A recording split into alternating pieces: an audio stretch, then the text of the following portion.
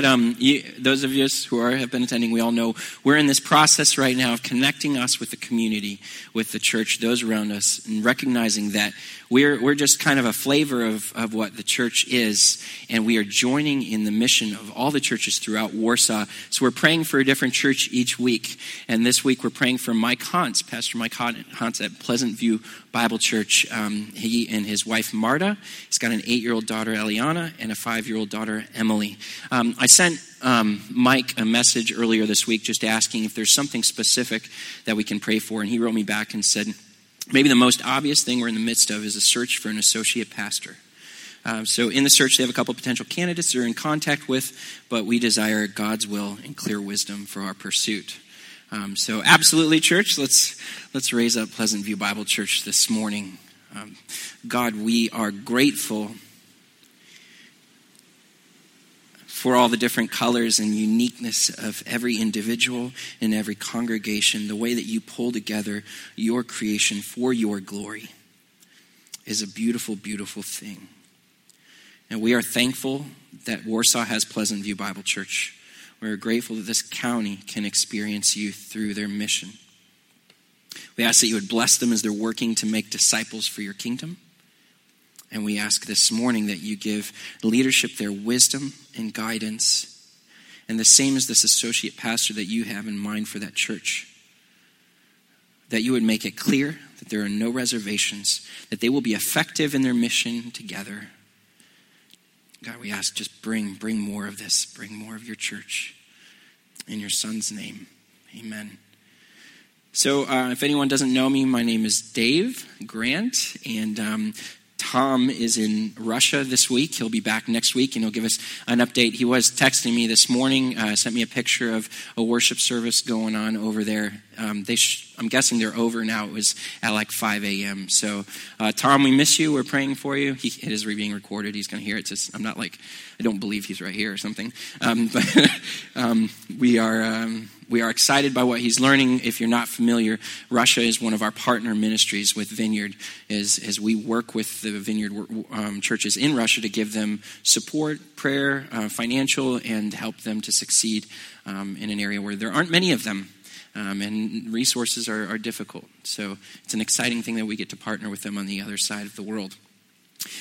Just before I get going into this, I was telling Tom that what I'm going to speak on today is a bit of a challenge. And you'll understand a little bit more, but even just personally. So if you don't mind, I just want to pray once more as we get into this. And just to give you a little heads up, this is kind of a teaching week. So I'm going to do my best to be clear, but we might kind of push through. So you just need to hang on with me. Is that okay? Just hang on for the ride, and we'll get through this together. It's an important thing. So let's pray again. God, please give clarity. We want only your truth to be spoken, that the scriptures would communicate to us, and the Holy Spirit would work in unison with that, and we can understand more deeply what the kingdom of God is and how you call us to be a part of it. Bless our time and move us into that place so we experience and encounter more of you. In your son's name, amen. Thank you. So we're going to move on to the next slide. Oh, I'm not going to get political. Don't worry. These are the official presidential pictures for these two guys, and our president and former president. And maybe if you felt a little bit like, oh, where's he going the moment that this went on the screen, that might be a little indication that my point is accurate, that there is a lot of struggle and just craziness that went on through the transition from President Obama to President Trump. Do we agree with that? Okay, so last year, Trump's running and leading up into the presidency. There's a lot of mud that was being slung back and forth. Who is more equipped to be able to lead our country? And it got nasty. And then after that continued on, even after elections were closed, and the president-elect is preparing his team, preparing the budget, and beginning to move into the point where he is inaugurated in this past January. And I just know, even still, there's a lot of people talking about how this is the most divided our country has ever been. And that might be true, but also these weird kind of transitions of power that take place and occasionally get ugly and messy.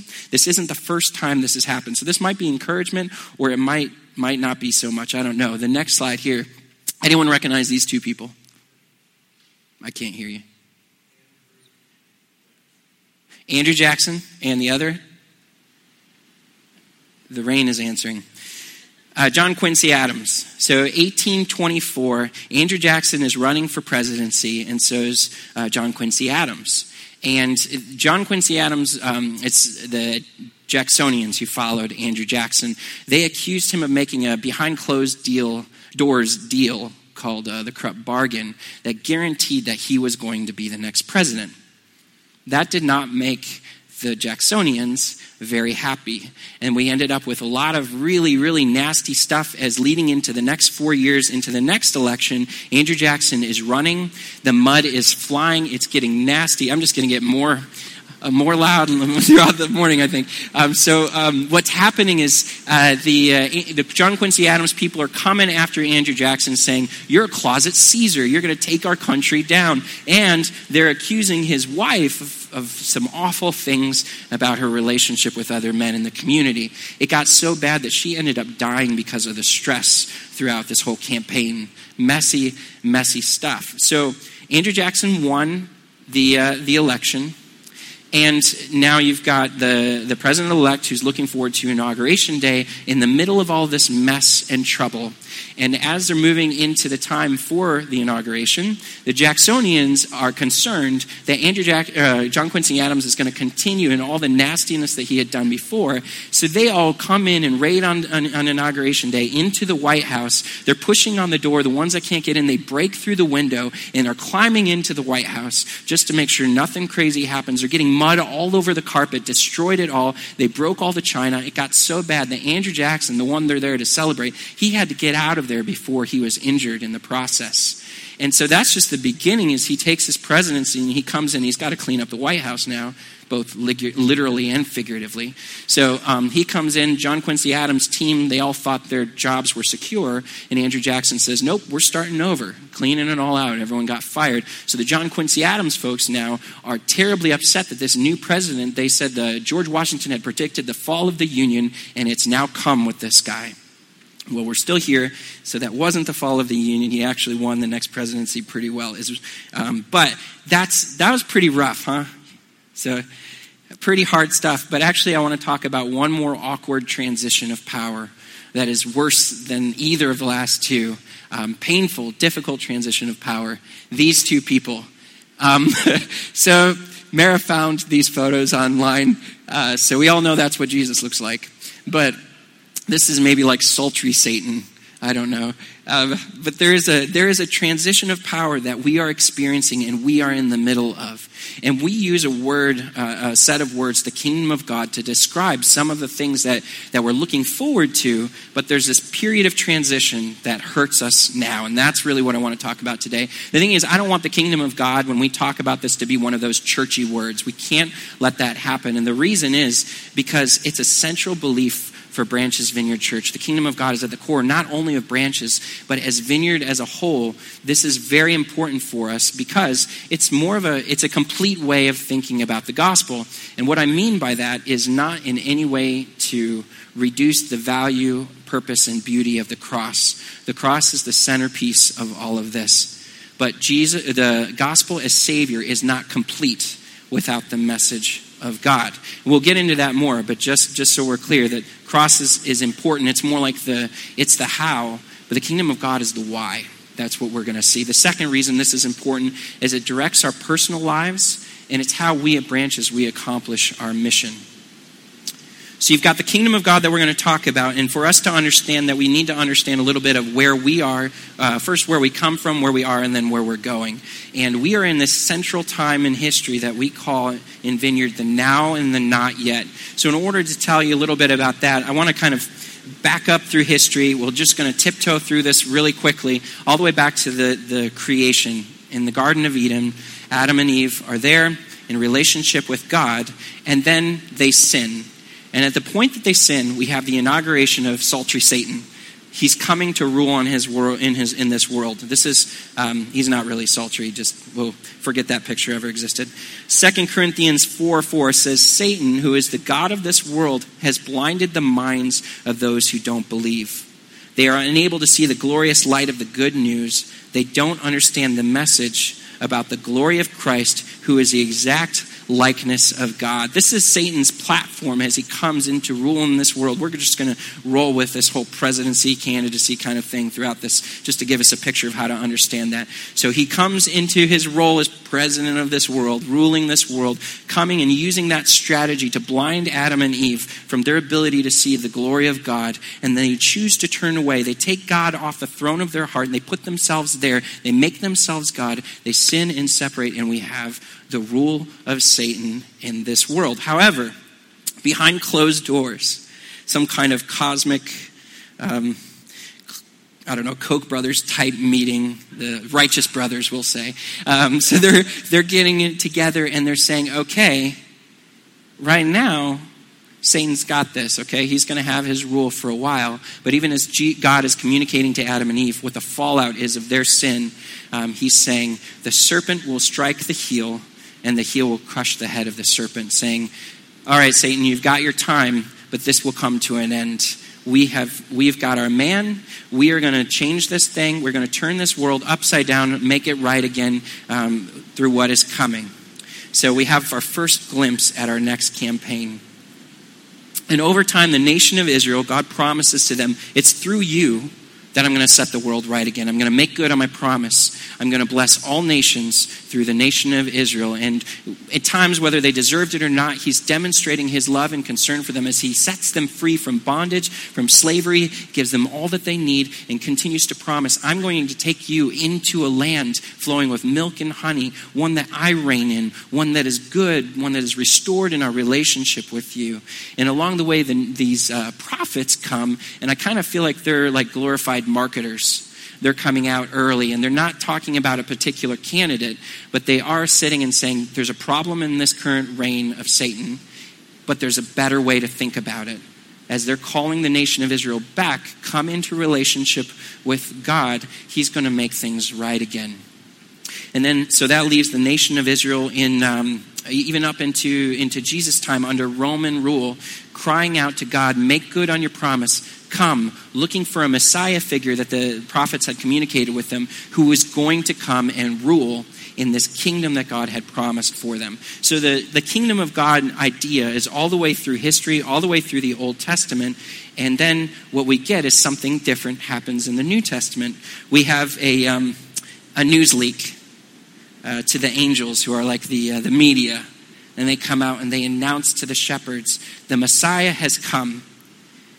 And everything is going to change in that part. We're going to move into what we call the reign of Christ, the reign and the rule of Christ, an important time for us because at this point we start to see who God's man is. We start to see who the Messiah is. So just before Jesus announces his candidacy, first he is introduced by John the Baptist, who is going around and he's preaching. And in Matthew 3:2, we see what he's preaching. He's preaching, repent of your sins and turn from God. And here's the gospel message that he gives. For the kingdom of God is near. And as Jesus walks by, John the Baptist baptizes Jesus. As Jesus comes up out of the water, the Holy Spirit comes, descends on him, rests on him like a dove. And we hear God say, this is our man. This is the one we are putting on the ticket. This is the Messiah. His candidacy is announced in an amazing way. And later on in Mark 1:14-15, we see that again. As John was arrested, Jesus went into Galilee where he preached God's good news. The time promised by God had come at last. He announced, the kingdom of God is near. Repent of your sins and believe in the good news.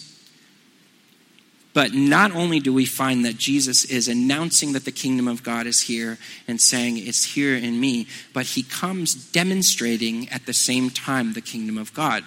So we see a pattern throughout the Gospels where as he says the kingdom of God is here, he is healing people. The blind receive sight. People are raised from the dead. Demons are cast out. There's one story where he's coming and dealing with this demon, a boy who's possessed by the demon, and he speaks to it. The demon is terrified of him. He casts him out, and the people ask, by what power and authority are you doing this? You must be in league with Satan, the ruler of this world. And Jesus' response is to think about this for a minute. How is it a kingdom divided against itself can't stand? There's no way that they can be so afraid that I can have this kind of power over them and be on their team. In fact, he says in Matthew 12:28, but if I'm casting out demons by the Spirit of God, then the kingdom of God has arrived among you. This is the pattern, and that's what we need to understand when we think about the kingdom of God. The now and the not yet is Jesus' message. The pattern that we see is the kingdom of God is announced, and the kingdom of God is also demonstrated by his presence here of the future coming, the not yet. The world that God promised, that all things would be made right again as we invite the kingdom of God through the message of the gospel that the kingdom of God is here. The Holy Spirit comes, and through Jesus, we have that power. We have that ability to experience the kingdom's reign and rule now in our lives. And Jesus didn't do this on his own. He starts stumping, and he's gathering all of his supporters who come alongside with them, and he teaches them, go and preach the kingdom of God. He teaches them what the kingdom of God is by telling them stories, these parables, so they understand clearly. And then he tasks them, first the 12 and then the 72. And he says in Matthew 10:7, go and announce to them that the kingdom of God is near. And as these disciples go, they're doing the exact same thing. That was the charge that Jesus gave, that they're going preaching the gospel, and along the way they are healing people, they're casting out demons. The kingdom of God yet to come is breaking into our world right now. The rule and reign of Christ taking place. This is the messy transition that we see going on, that Satan is still in charge here. We haven't even had the election yet, but already this kingdom of God is being revealed and mud is being slung here. Okay? We're starting to see that. And what we find in all of these examples is there is a direct relationship between the presence of the kingdom of God and divine healing. That's the pattern that we see over and over and over again throughout this. Here's another example. Luke 10:9-12 says, heal the sick and tell them the kingdom of God is near you now. But if a town refuses to welcome you, go out into the streets and say, we wipe even the dust of your town from our feet to show you that we have abandoned you to your fate, and know this, the kingdom of God is near. I assure you, even wicked Sodom will be better off than this town in the day of judgment. This is the fighting words. This is the back and forth of the two kingdoms struggling against each other during that transition. The now and the not yet. Revealed as we preach the gospel of the good news of the kingdom of God come now. Healing the disease, casting out demons, revealing the future kingdom now. Satan's powers are diminished. Demons flee. It's messy. So after this, Jesus is arrested and the polls are opened. Every ballot is being cast. Every vote is being cast as his hands and his feet are nailed to the cross. And in his last breath, the ballot boxes, the polling stations all close. There's a winner, but Florida needs to recount again. So there's 3 days that we wait before we find who won this election. As the stone rolls away and Jesus raises from the dead, he reveals himself in his great acceptance speech that he has conquered sin through the cross. And the kingdom of God is in fact coming. His reign and rule takes place now. Satan is defeated. He is now the lame duck on his way out. But the problem is that the kingdom of God that's yet to come hasn't come in its fullness yet. We still have this transition period that takes place. And we get a little bit of a picture all throughout Scripture, again, what that place is going to look like, and how we know that it's not right now is because we don't see these things yet. So here's one passage, Isaiah 35:10. Those who have been ransomed by the Lord will return. They will enter Jerusalem singing, crowned with everlasting joy. Sorrow and mourning will disappear forever. They will be filled with joy and gladness. So back in the day, in the Old Testament, the prophets were talking about this coming future kingdom of glory. All things are made right and good. But also we have at the end of our book in Revelation, the same picture of the things to come. Revelation 21:5 says, and the one sitting on the throne said, look, I am making everything new. Okay, what does that look like? Well, just the verse before, 21:4, he said, we will wipe every tear from their eyes. And there will be no more death, sorrow, crying, or pain. All things are gone forever. That's the future kingdom of God. We are not there yet. We are in the now, where we experience the rule and reign of Christ comes when we preach the gospel of the good news of the kingdom of God. The Holy Spirit comes and does his thing, working to inject that kingdom now. So, what does it mean for God's kingdom to come now? Now remember, every time Jesus taught, signs and miracles and wonders followed him. Children were raised from the dead, lepers were cleansed from their disease, the lame walked, the blind were given sight, multitudes were fed with just tiny bits of food. Prostitutes received mercy and kindness. Arrogant religious leaders were rebuked for their lack of compassion. The poor were treated with dignity as fellow image bearers of God. Women were afforded equal dignity with men. Compassion was shown to beggars and thieves. The hand of God was touching the world as God was confirming the kingdom of God come now. And then Jesus commissioned his disciples to do the exact thing. And when we look at Jesus' teaching, when we look at his charge to his leaders, there's nothing in that as Vineyard that makes us think that the charge to us is any different.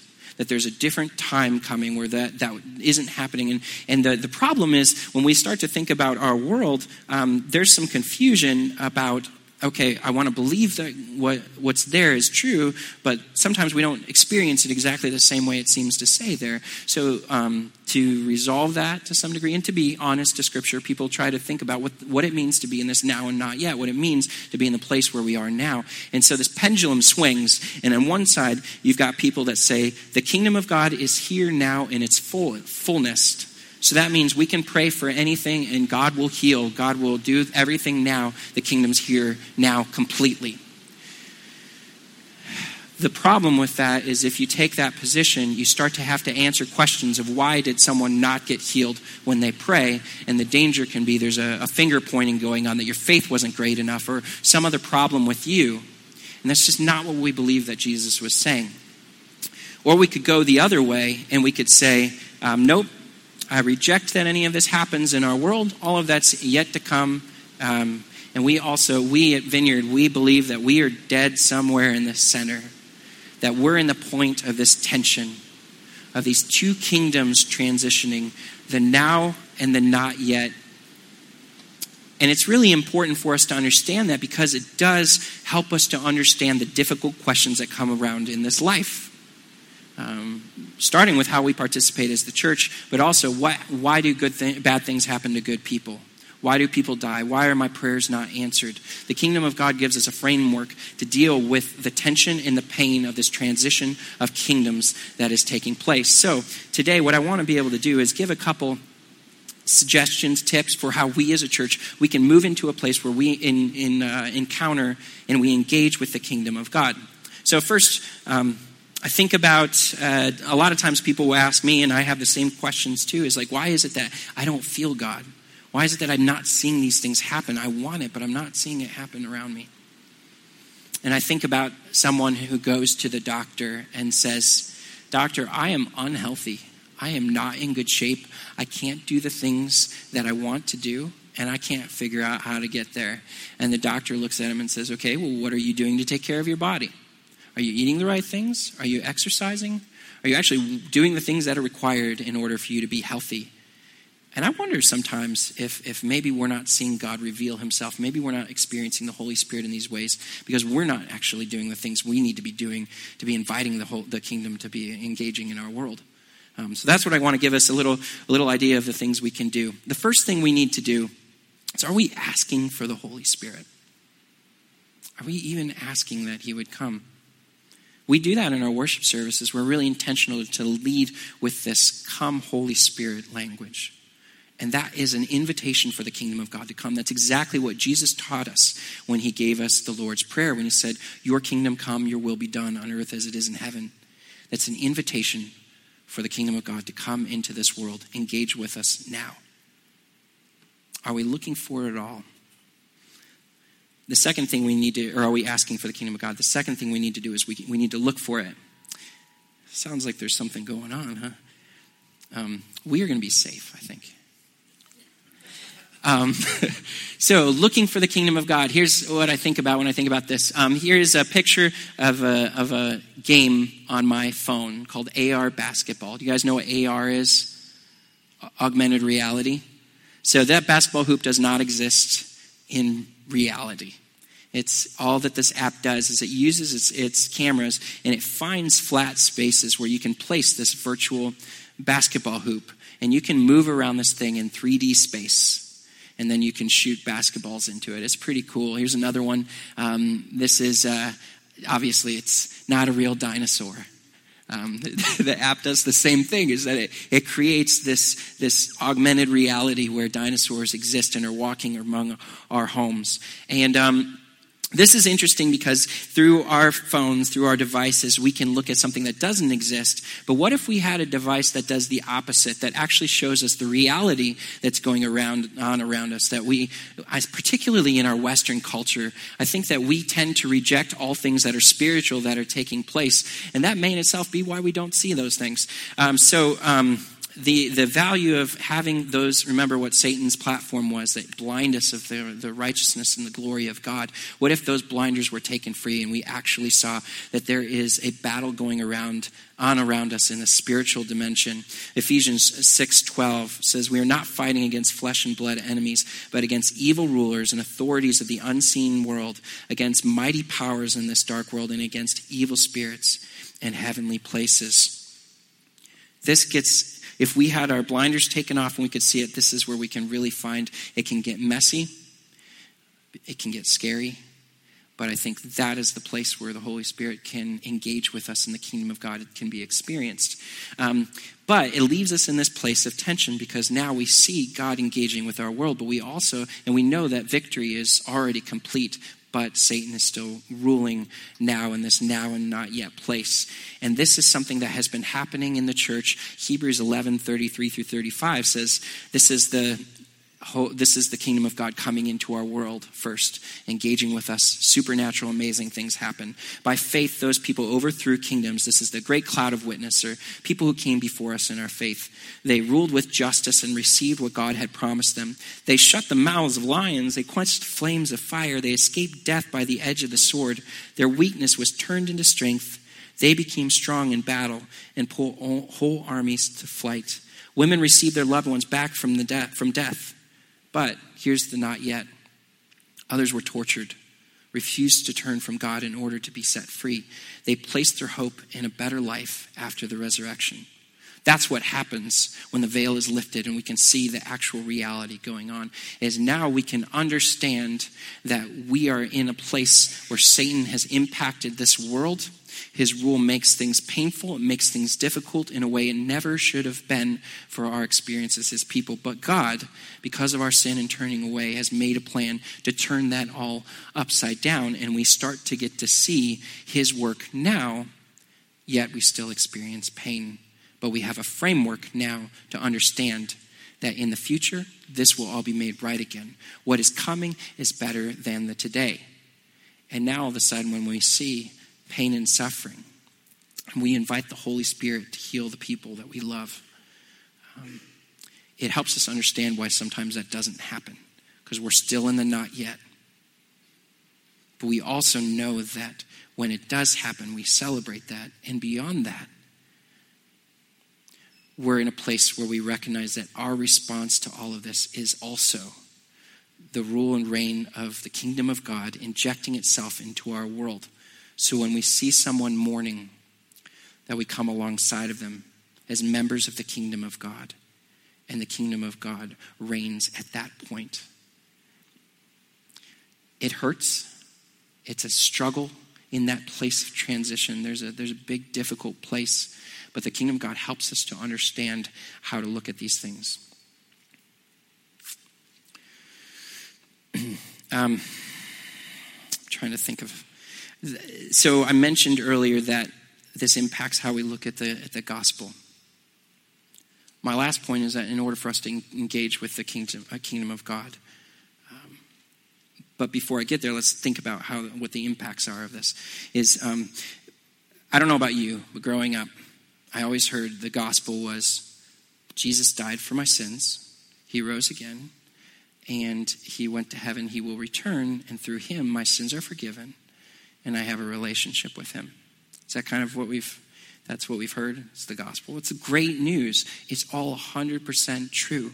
I remember Victor in his baptism video. I don't have to go down to there. That's wonderful. It's beautiful. But the pattern that we see through Scripture, enabled by that work on the cross that Jesus did to have victory over sin, to inaugurate his rule on this world, looking forward to how he will even accomplish the kingdom in the future, the pattern that he gave us, the call that he gave us, is to preach the message of the gospel of the kingdom of God now into this world, which includes the cross. The cross is at the center of that.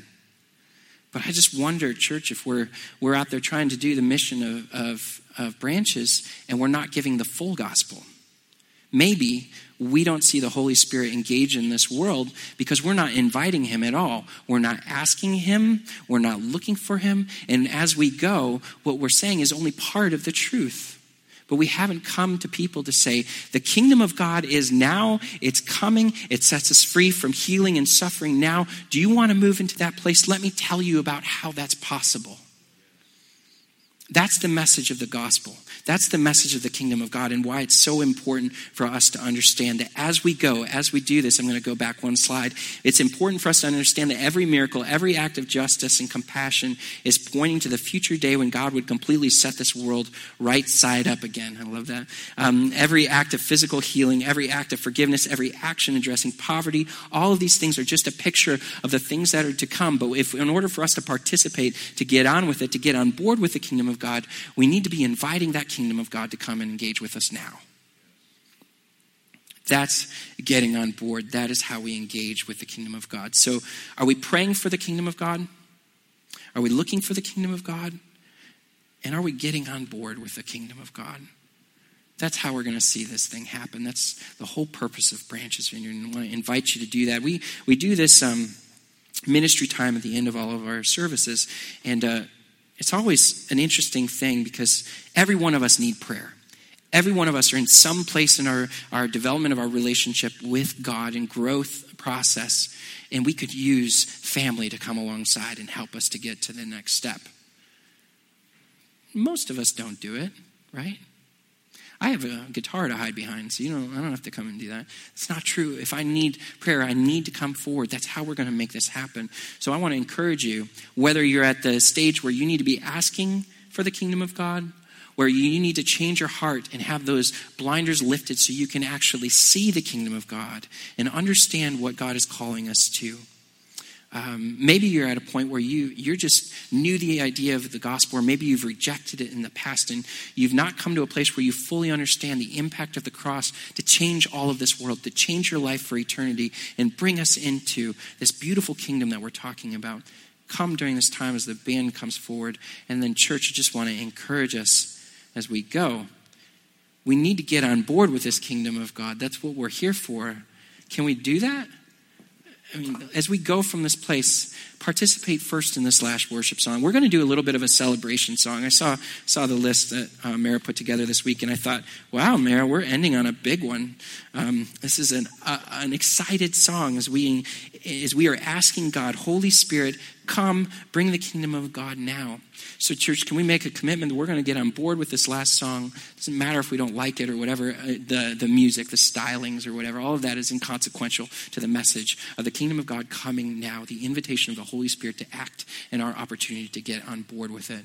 We commit to that in our last song, and as we go, we want to see the message of Branches come. Let's pray.